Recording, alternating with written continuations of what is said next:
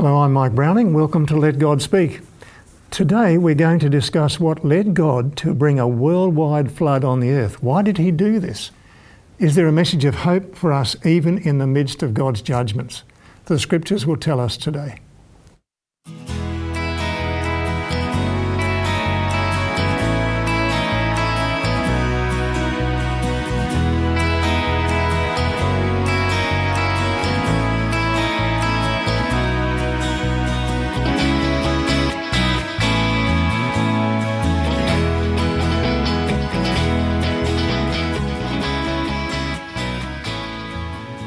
Well, folks, to discuss our topic today, we have Colin Hone and Hannah Nakagawa on our panel. This is your first time on our panel today, Hannah. Thank you for joining us today. We're very glad to have you. And we invite everyone to join with us as we pray before we open the scripture. Father in heaven, we thank you so much for the privilege of having a Bible in our hand to open it today. I pray that your Holy Spirit will be here to guide our discussion, that we might understand your message to us, please, Lord, in Jesus' name. Amen. Amen. Now, folks, after God made the earth and everything on it, he gave his own opinion of it. And I'm going to read from Genesis chapter 1, verse 31 here, and this is what it says. Then God saw everything that he had made, and indeed it was very good. So the evening and the morning were the sixth day. So that was his opinion of what he had made. But it was very good, he said. But Hannah, was it good enough? That's the question. That's a good question, because he think it was very good. That must be perfect. However, God also gave us the freedom of choice.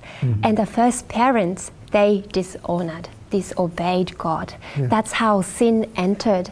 And when we look at the world, we know that this world is full of sins. Yeah, that's terrible trouble. So it wasn't that God didn't make it well enough and good enough. It was good, all right.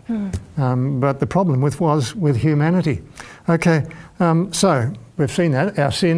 Our first parents seriously sinned and damaged the whole planet. But how quickly, Colin, did it bring the whole human race down? That's the question. Well, it was actually a rapid progression. It started with, obviously, Adam and Eve eating the fruit. And then the results of that, and you can read that in Genesis 3, chapter 3, verse 6. So they take the fruit, and then that caused them then, in Genesis 3:10, to be afraid of God. And they found themselves naked and afraid. So they were ashamed as well as afraid, weren't they? Yes. So and then that led to, in Genesis chapter 3, verse 12, you see that God asks, well, what have you done, Adam? And Adam says, well, actually, the woman made me do it. And then God turns to Eve and says, well, what's happening? And she says, the devil made me do it. And then the devil then blames God. You know, so it starts the progression of the blame game and not taking responsibility for their own actions. Okay. And then again, you read again in Genesis chapter 4, verse 5 and 8, where then the first generation, Cain kills his brother, Abel. It leads to murder as well. Yes, so the question is, how did sin get so bad so quickly? This is alarming, really, isn't it? Yes, it was so rapid. I guess I imagine something like there's a bucket of the water and you drop like tiny bit of ink, and it will spread quickly everywhere. Yeah. And I think now we can't really do good things. Naturally, humans are inclined to sin. So this was, this is how quickly sin spread everywhere. Okay, thank you for that. So how did God view the sin problem? Did he see it as serious as we even do see it? Yeah, absolutely. Well, we can read in Genesis chapter 6, verse 5.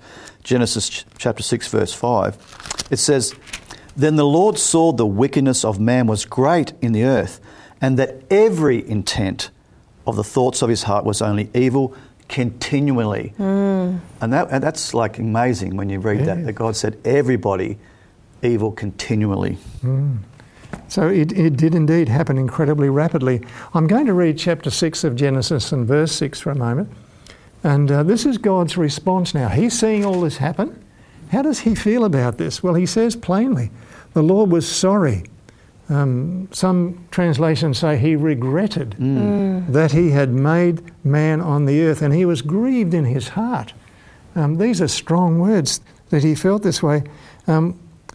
try and put this into words for us, Hannah. How is God really feeling here? Yes, I guess that God is filled with this deepest pity and grief that what's happening because of the result of sin. If we look at Genesis chapter 6, verse 11 and 12, the Bible says that the earth also was corrupt before God, and the earth was filled with violence. So God looked upon the earth, and indeed it was corrupt, for all flesh had corrupted their way on the earth. Yeah. Okay. So it was so bad that he decided to restart again. It spread to everything, didn't it? Into Yes. the animal kingdom, to the the plants became thorns and things like that. So it corrupted the whole earth. Yes. The Not whole just man. ecosystem was corrupted. Okay, thank you for that. So let's review, if we can, Colin, just exactly what God decided to do about this very serious situation.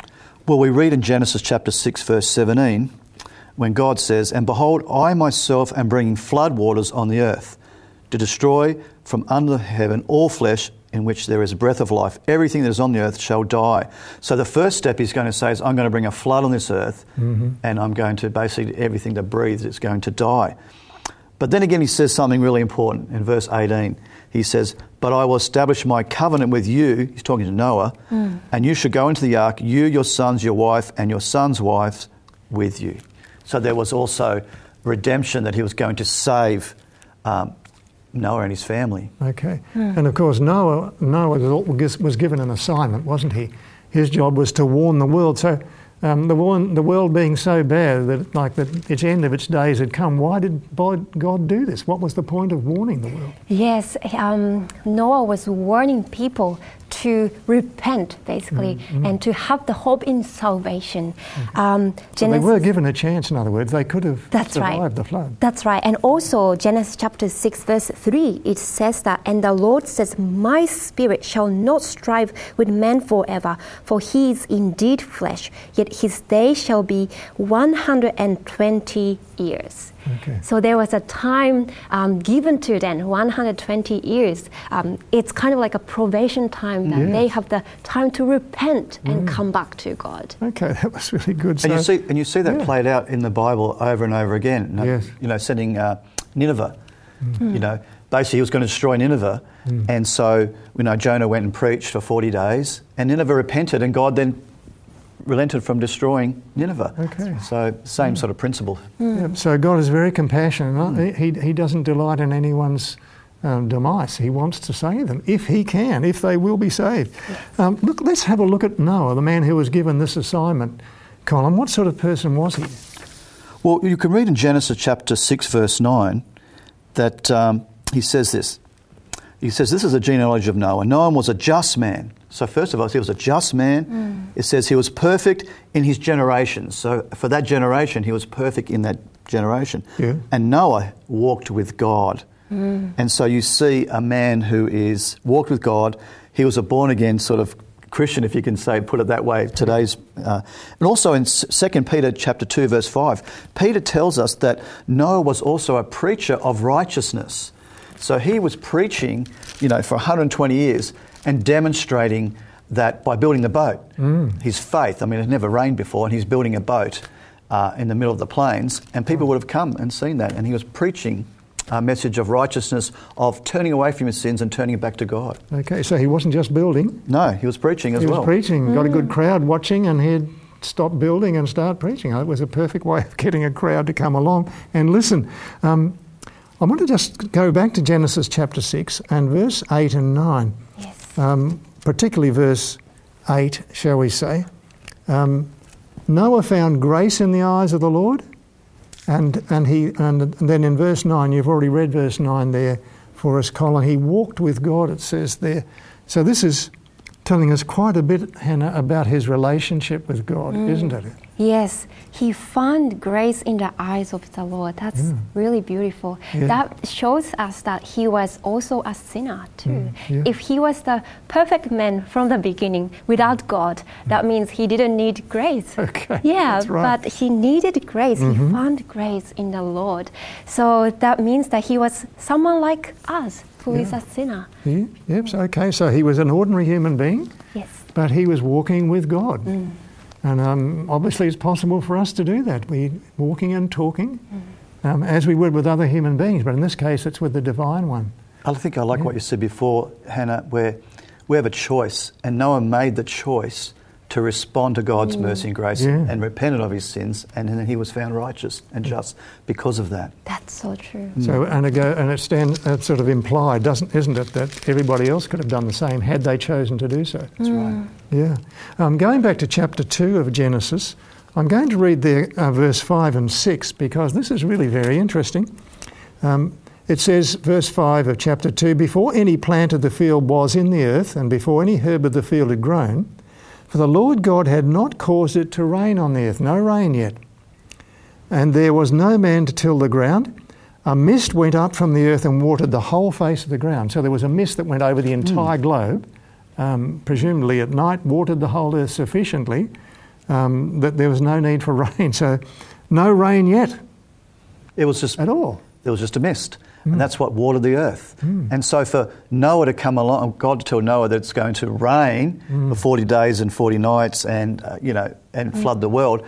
And Noah goes telling people, it was scientifically they would have said, well, that's scientifically impossible. That's right.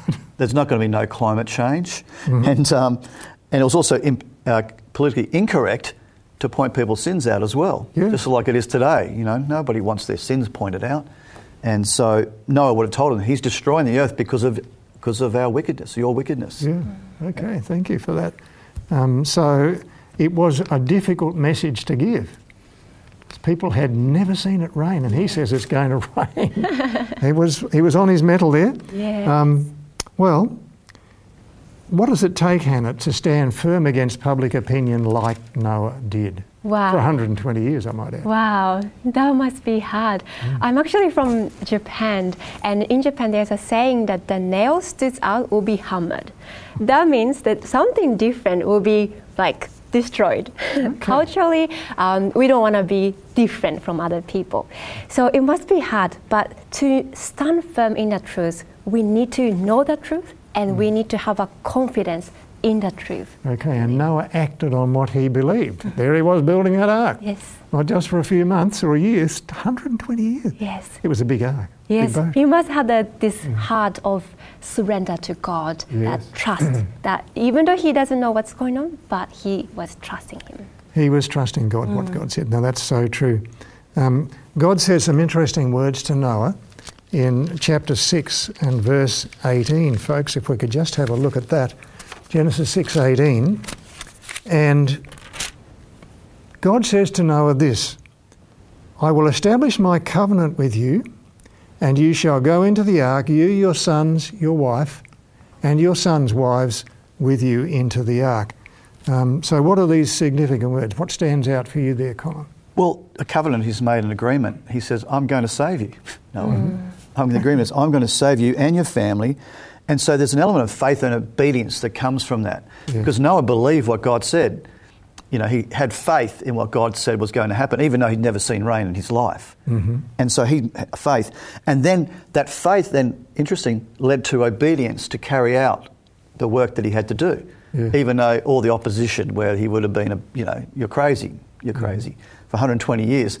That takes a lot of faith for 120 years to stick at something before you see the event happening. Yes. And it also reminds me a bit of the second coming of Jesus. The Bible says that Jesus is coming soon. And the generation will be preaching that for a long time.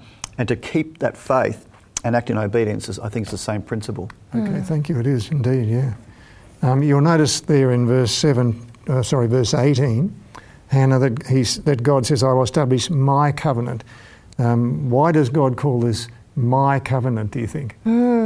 This is not the covenant, equal covenant, but it is the covenant that God initiates. Okay. He knows that we are unfaithful, we fails, but he says my covenant because he said, I will keep this promise with you. Okay, so God is the originator of that covenant. As you pointed out, he initiates it because humanity is helpless in the plight that humanity finds itself in. Yes. So God had to act and take the initiative. But Thank Noah you for still that. had to make a choice, though, didn't he? That's right. He still had to say, "I agree with that agreement. I'm going to enter the ark from faith and through obedience. I'm going to do what you asked me to do to fulfil that covenant." Okay, Yeah. and he didn't hesitate to do it, which is very interesting. And that's good. Now, what about God? Now, so humanity benefits from the covenant. We get saved, right? Yes. If we choose to do so. Yes. Does God benefit from this covenant at all? I think he does, but in a different way than to Noah. For example, I think God enjoys giving life. He's a merciful, graceful God. So for him, doing that covenant of saving is part of his character. His character is also one of justice. Obviously, there's a judgment on the world, but there's also the element of God's mercy and grace and hands absolutely. reaching out. Yeah. And so the benefit of him was seeing Noah and his family saved. I think that was what the benefit for him was. How the can I joy let in you that. go, God says. Yeah, I love you too much to let you go. No, that's true, thank you. In Genesis chapter 7, verse 23, I'm going to read that out. It says, "So God destroyed all living things which are on the face of the ground. Both man and cattle, creeping thing and bird of the air, they were destroyed from the earth. Only Noah and those who were with him in the ark remained alive."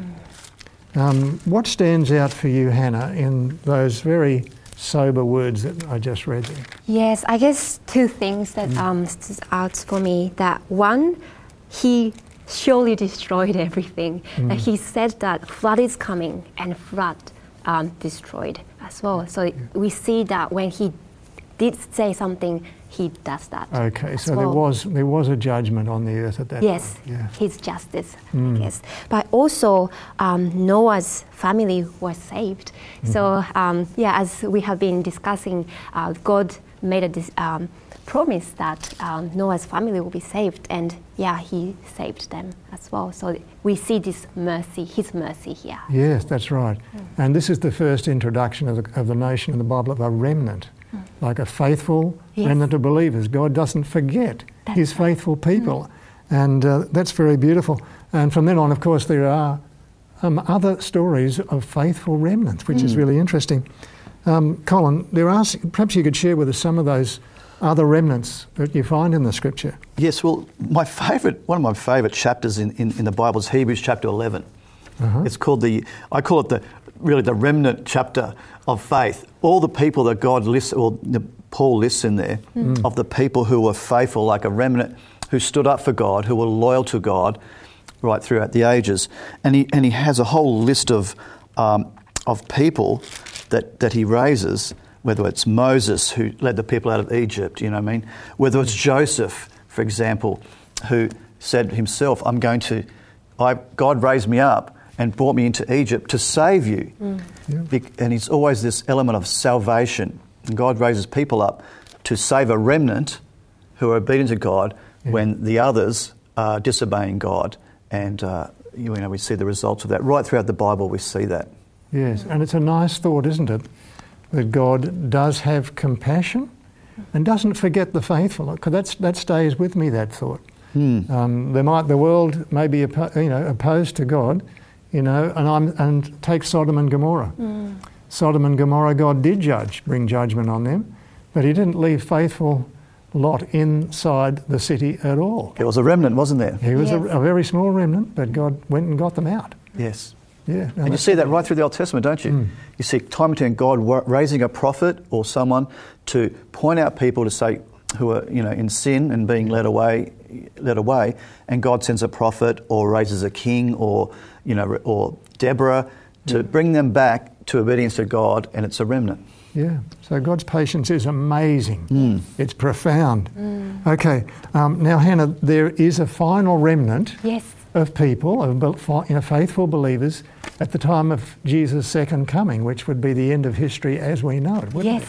Yeah, this is exciting. We can find in Revelation 12 and verse 17, it says, "And the dragon was enraged with a woman, and he went to make war with the rest of her offspring, who keep the commandments of God and have the testimony of Jesus Christ." Here it says rest of her offspring. That's, we can say, remnant. Yeah. And here there's a people characterized two things.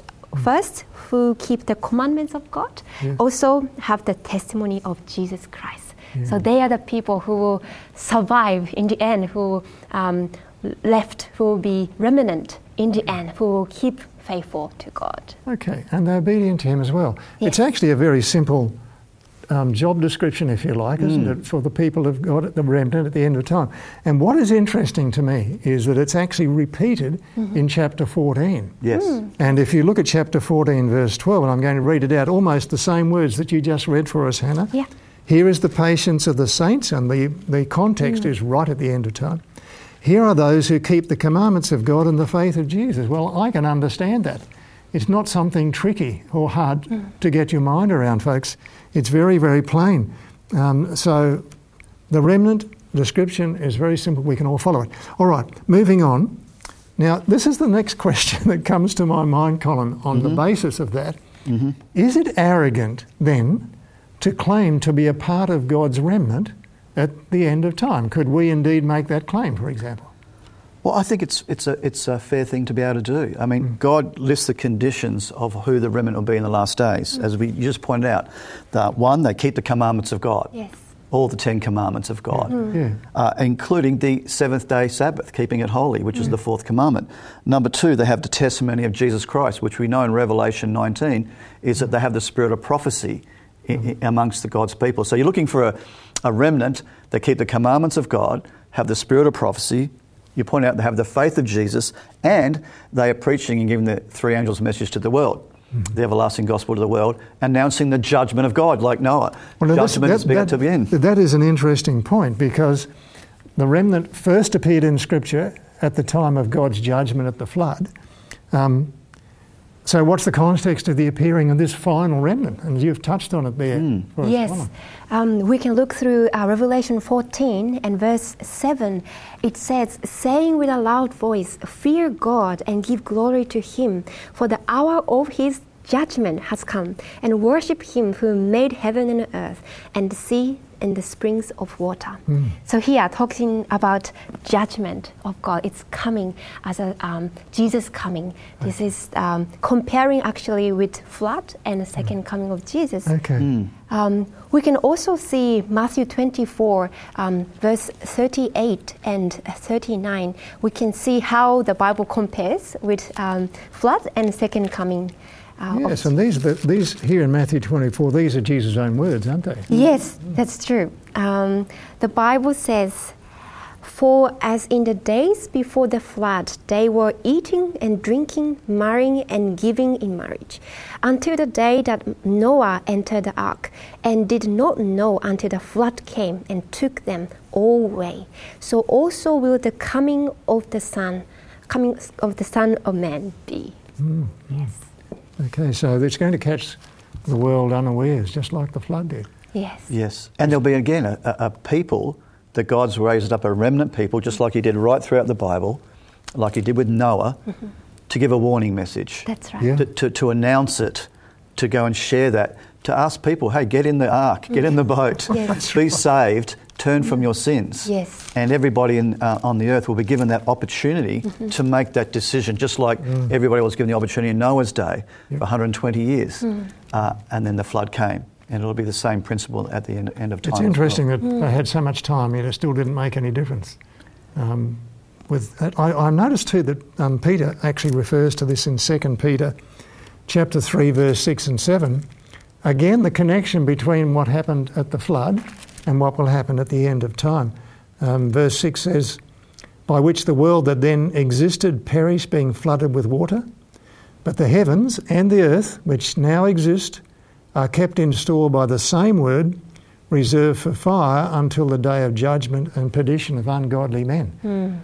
So once more, it's a judgment that's being described here. Yes. And there's no way that one can avoid a recognition of this very serious fact. So we have a very serious message to give to the world. The world is judgment bound, but mercy is still available. Grace is still available. Yes. We need to make that very clear and keep that in mind.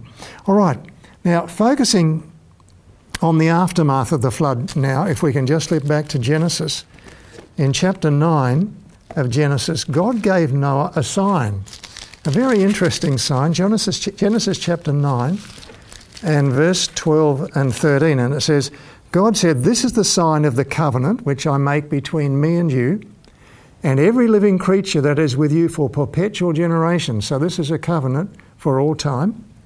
"I set my rainbow in the cloud, and it shall be for the sign of the covenant between me and the earth." And he goes on to say that he won't bring again a flood, and the rainbow is the sign of that.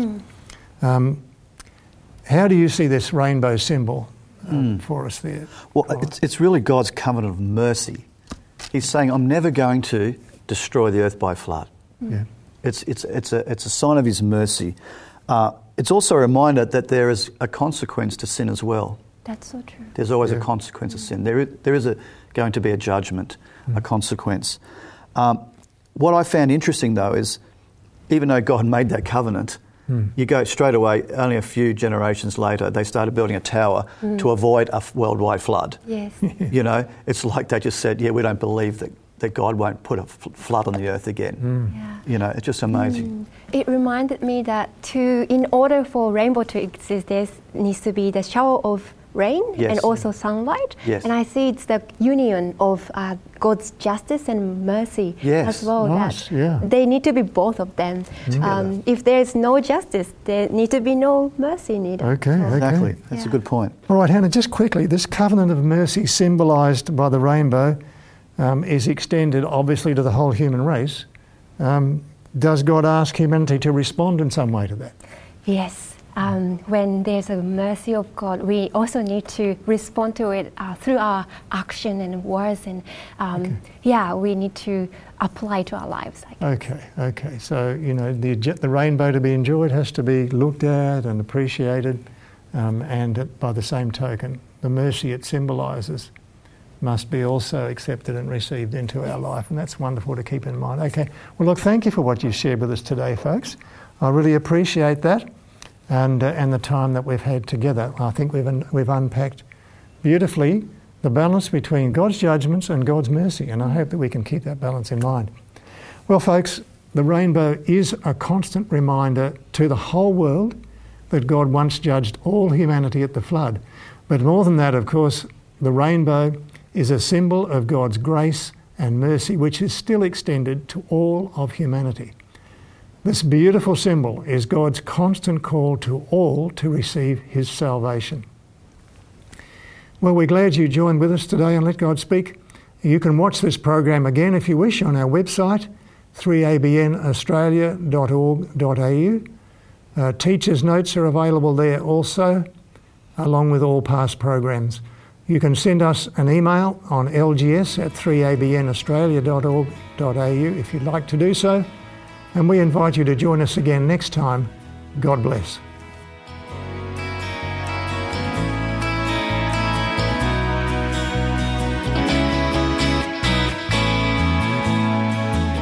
You have been listening to Let God Speak, a production of 3ABN Australia Television. To catch up on past programs, please visit 3abnaustralia.org.au. Call us in Australia on 02 4973 3456 or email radio@3abnaustralia.org.au. We'd love to hear from you.